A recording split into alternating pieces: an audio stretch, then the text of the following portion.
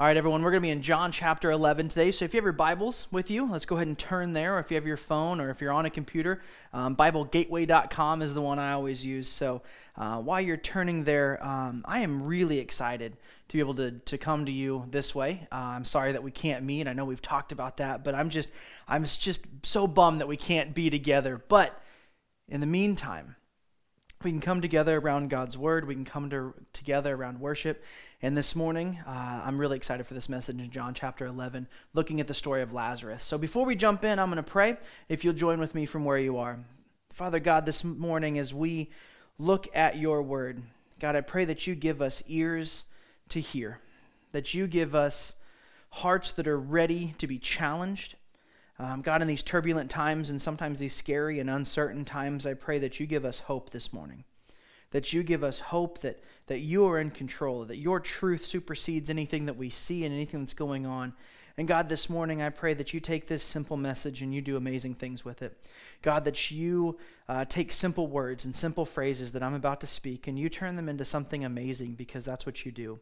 And God, this morning, anything that I say that's from me and my imagination, let it be forgotten before anyone logs off today. God, and everything that's from you, let it stick forever. In the name of Jesus we pray. Amen. All right, so we're going to read quite a bit today. It's a little different context, so I think reading some more will be a little easier to follow than it is when we're all corporately together. So I'm going to start in John chapter 11, starting in verse 1.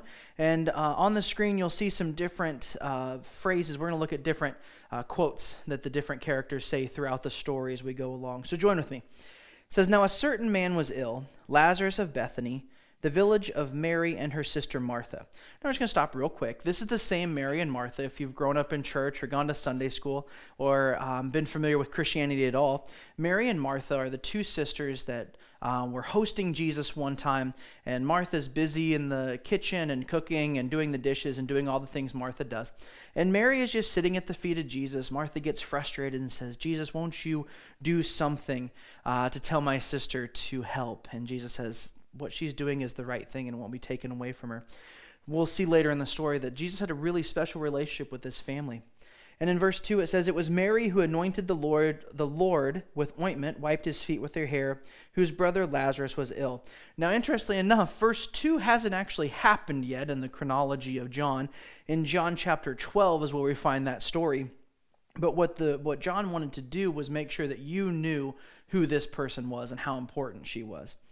Connecting again in verse 3. "So the sisters sent to him, saying, 'Lord, he whom you love is ill.' But when Jesus heard it, he said, 'This illness does not lead to death.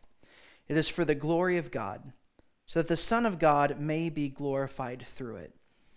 Now, it's really interesting because I'm telling you that the end of the story, spoiler alert, Lazarus rises from the dead.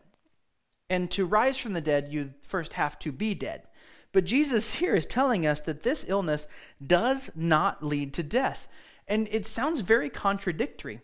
But we're going to look today at two words that seem like synonyms, but they're not quite the same. In fact, they're rather distinct and unique. The first one is truth. We find truth in Scripture. Everything that the Word of God says is truth. And truth supersedes fact. The fact is that Lazarus did die. But the truth is that his illness did not lead to total and permanent death. And I think this truth and fact idea is going to be really important for us right now in what we're facing. And in the next few weeks, as things continue to progress and things continue to change with this COVID-19 virus, we're going to see things that are fact, that we see with our eyes and we experience and we can't debate and discuss those. But truth supersedes anything that we see. That what we see is trumped by the Word of God that says that He's in control, that this is not a surprise to Him, and that He's going to work things out for our good. And so I want us to really look at that we're going to look at that multiple times as we go through this story. And as we continue, in verse 5, it says, "Now Jesus loved Martha and her sister and Lazarus." This is an amazing sentence that can actually be said about all of us who have said yes to Jesus. Actually, it can be said of all of us who are made in the image of God, which is every single one of us. John also says in John 3:16, "For God so loved the entire world that He gave His only Son, for us, that this love that Jesus has is not unique to Mary and Martha and Lazarus. It's actually felt for all of us. 1 John tells us that God is love. John wants us to understand that God is the central source of love, that he is the central focus of love, and Jesus is the physical manifestation or the representation of God's love. And this is truth. This sentence here is the truth, that Jesus loved Martha and her sister Lazarus, which we're going to need to see that's the truth, because this next sentence sounds very, very odd. And he says, so when he heard that Lazarus was ill, he stayed 2 days longer in the place where he was. This doesn't seem very much like a loving kind of thing to do. And we have to see that the first word there, so, connects it to the previous sentence. And going back one, it says, now Jesus loved Martha and her sister and Lazarus, and because of that fact, he waited 2 days. Now that doesn't seem like love to me. Love to me seems like if someone is ill, that Jesus would go and he would go to them and he would heal them and he would do the things that Jesus does. Jesus healed the blind men. He made the deaf be able to hear. He made the mute be able to speak. He did amazing things, but here he pauses and he waits. And it doesn't make any sense. And sometimes God's love doesn't always look the way we think it should. Sometimes the things that God does or what he allows to have happen doesn't make any sense to us in the moment, doesn't make any earthly sense. His ways are so much higher than our ways. And right now, I think we can be struggling with this. I think some of you listening to me today are probably struggling with this. How can this be happening if God loves me? Why would God allow certain things to happen if he loved me? Again, we have to look at truth and fact. Yes, the fact is that Jesus waited 2 whole days. But the truth, that's the fact, but the truth is that he loved them. And at the end of the story, we'll see what he was trying to accomplish and what he was trying to do. And I'm sorry that, and it frustrates me so much, but we never know what Jesus is really up to until the very end of the story, that we don't ever get to really see. And it's just so impactful that he waited 2 days. Now, just so we can understand the whole context of the story, this is about a 4-day story. The messenger gets to Jesus on day 1. He leaves on day 3, gets to Bethany on day 4. And it says that Lazarus has been dead for 4 days. So in Jewish understanding of how time works, Lazarus died the same day that Jesus found out that he was ill. So on day 1, when the messenger got to Jesus, Lazarus could have already been dead. Now, the disciples don't know that, but that's what they are being told, and that's what they're having to follow along with. And so let's continue in the story. In verse 7, then after he said to the disciples, let's go to Judea again. And then he talks about different things in the next few verses. We're going to skip over those a little bit because he's talking about light and day and night and stumbling, and that's another message for another day. But in verse 11, it's in verse 11. Let your eyes drift down to verse 11. Jesus says, our friend Lazarus has fallen asleep, but I go to awaken him. And it's just, again, this sounds so interesting because Jesus said earlier this doesn't lead to death, but now Lazarus is asleep. And I want you guys to really understand that the disciples may sometimes seem like super saints who did these amazing things. And if you read the book of Acts, which is the history of the first church and what the disciples were doing, they can seem like they are just above and beyond anything that you and I will ever accomplish. And I really want to break this down for just a minute because I want to show you that if you've ever been confused by Jesus, you're in really good company. If you've ever completely missed the point of what Jesus is trying to do, you're in really, really good company. Because after Jesus tells the disciples, our friend Lazarus has fallen asleep, this is their follow-up statement. Lord, if he has fallen asleep, he will recover. And I always try and put myself into a story. One of the things that I've been doing a lot lately when it comes to trying to understand Scripture more, and especially in preaching the Word of God, is to put myself as a character. And I'm trying to think, if I was one of the disciples, I think that there had to be like this side conversation that happened. Jesus says, hey guys, Lazarus has fallen asleep, but we're going to go wake him up. And we're going to go to this place, Judea, where the people there, the Jewish people there, they wanted to kill Jesus. In fact, the last time he was there, they wanted to stone him, but they didn't because they were afraid of what other people would do. And so the disciples really aren't keen in following Jesus to Judea, especially if Lazarus is just asleep. And so I think there has to have been this side conversation like, okay, guys, who is going to tell you? Are you going to say it? I really don't want to say it. I don't want to seem like I'm contradicting Jesus, and it probably was Peter because Peter was the loudmouth of the group. But Peter, I think someone finally got brave enough to say, Jesus, like, if he's just sleeping, he wakes up, because like that's what you do after you sleep, and I've been sick before, and like a good nap really helped me out. So maybe we should not go to the place that they want to kill us and just let him wake up. So they just don't get it. And so if you've ever once read through scripture or heard a message or been following along and you're just like, man, I'm so lost, you're in really good company. The disciples didn't get it. And so Jesus, as plain as day, says, Lazarus has died. He wants to make sure that they understand. And I love this about Jesus because sometimes for me especially, I need the remedial class. I need the beginner's class because I miss so much of what Jesus is doing. And Jesus here says, Lazarus has died. But then he says some more profound things. And for your sake, I'm glad that I was not there, so that you may believe. Now, us on the backside of this story, being able to look back in context, understand that, he's saying this because he's going to raise Lazarus from the dead. It's going to be this miraculous moment. But the disciples are like, he's dead. And that doesn't help me believe. I don't understand what you're doing. And I love that Jesus just makes it plain. Because his plain speech is really helpful sometimes. Because I've asked this question multiple times and I've had it asked to me, and I'm not picking on anyone if you've asked me this question because I asked it before you did. What should I do right now? In everything that's going on in our world, what should I do right now? How should I act? How should I behave? What should I be doing? And I love that Jesus gave us some really clear instructions. I'm just going to go over two. In John 13, he says, love one another as I have loved you. And then when he's asked what is the greatest commandment, he says, love the Lord your God with all your heart, soul, mind, and strength, and love your neighbor as yourself.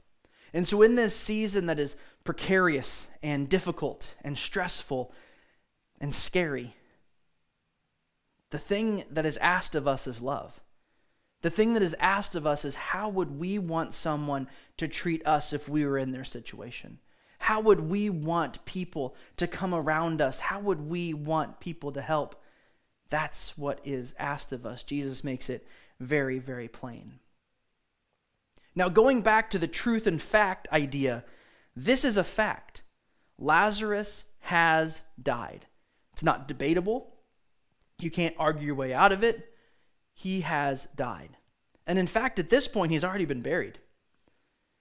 He's probably already in the tomb and his family is mourning. That's a fact.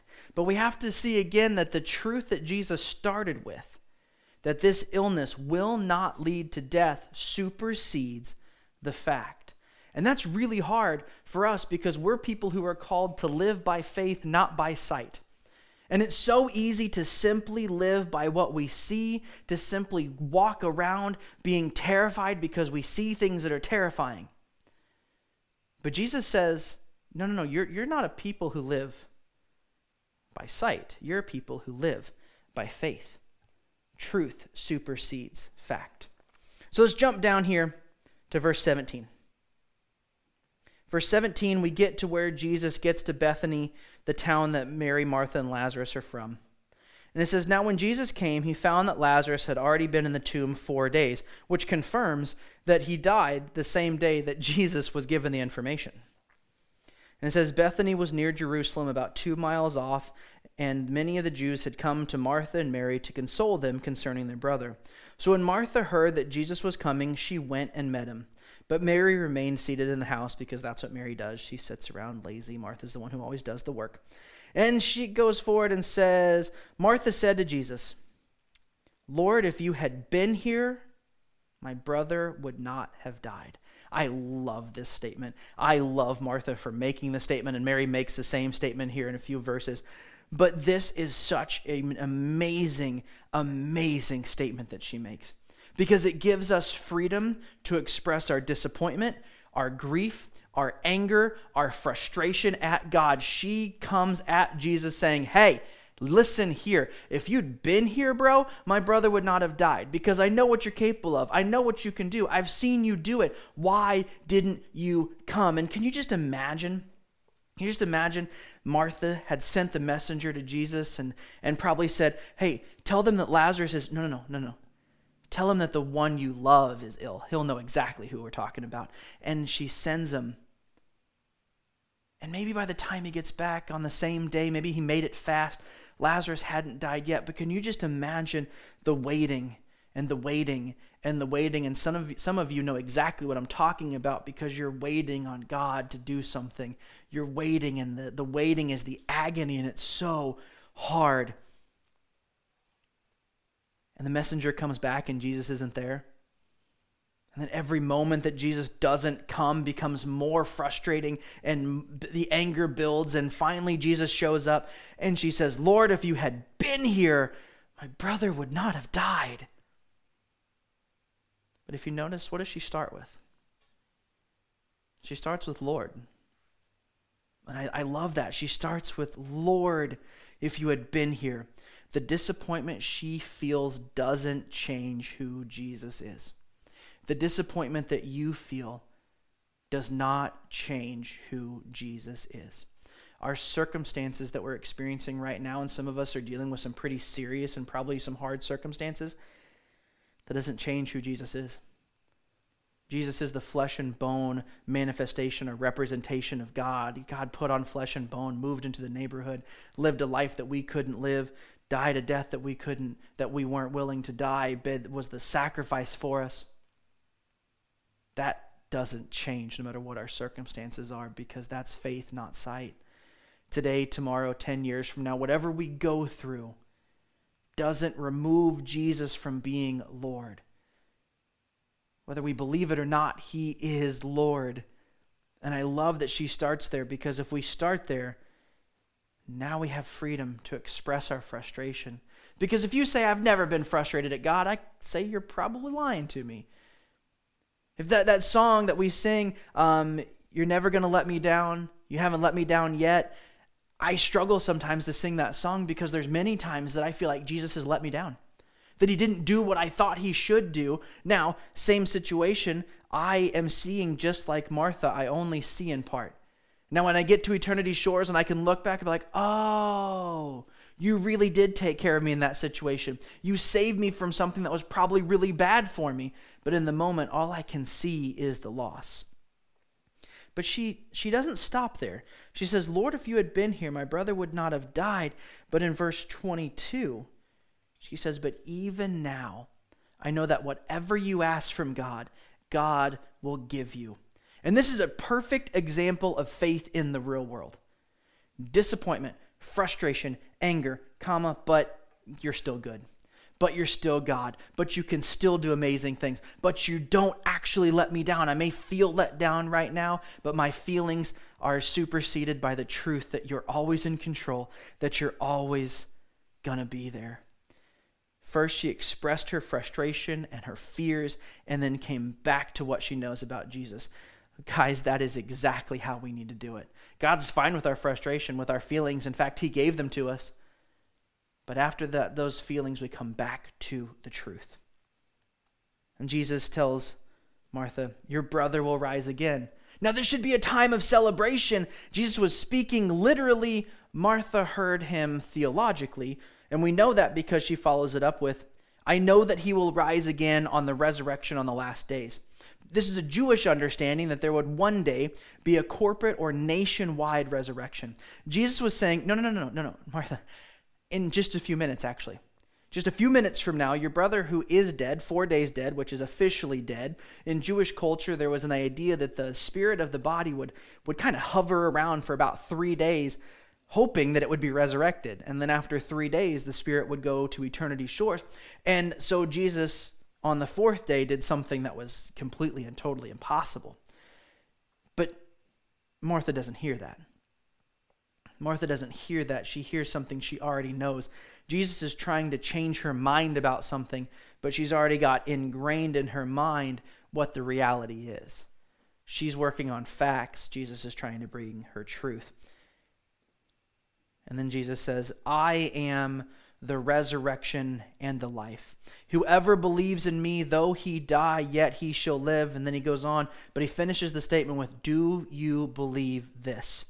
He takes this theological understanding of the resurrection and he makes it personal. He makes it about himself because Jesus is perfect theology. And I want to camp out on this, do you believe this question for just a minute? Because he's really asking, in his statement, he says two different things. So when he asks, do you believe this? He could be asking two different things. He could be asking, do you believe that I am the resurrection and the life? That's the first sentence that he makes. Do you believe that to be true? Do you believe that I am the resurrection and the life? But then the next part is, do you believe whoever believes in me, though he dies, yet shall he live? Talking about the resurrection of Lazarus that is about to happen, which would have been her central focus. Her central focus would have been the death of her brother. She was still in mourning. But Jesus says, do you believe this? And this is the first time that anyone in the story gets something right. She says, yes, Lord. I believe that you are the Christ, the Son of God who is coming into the world.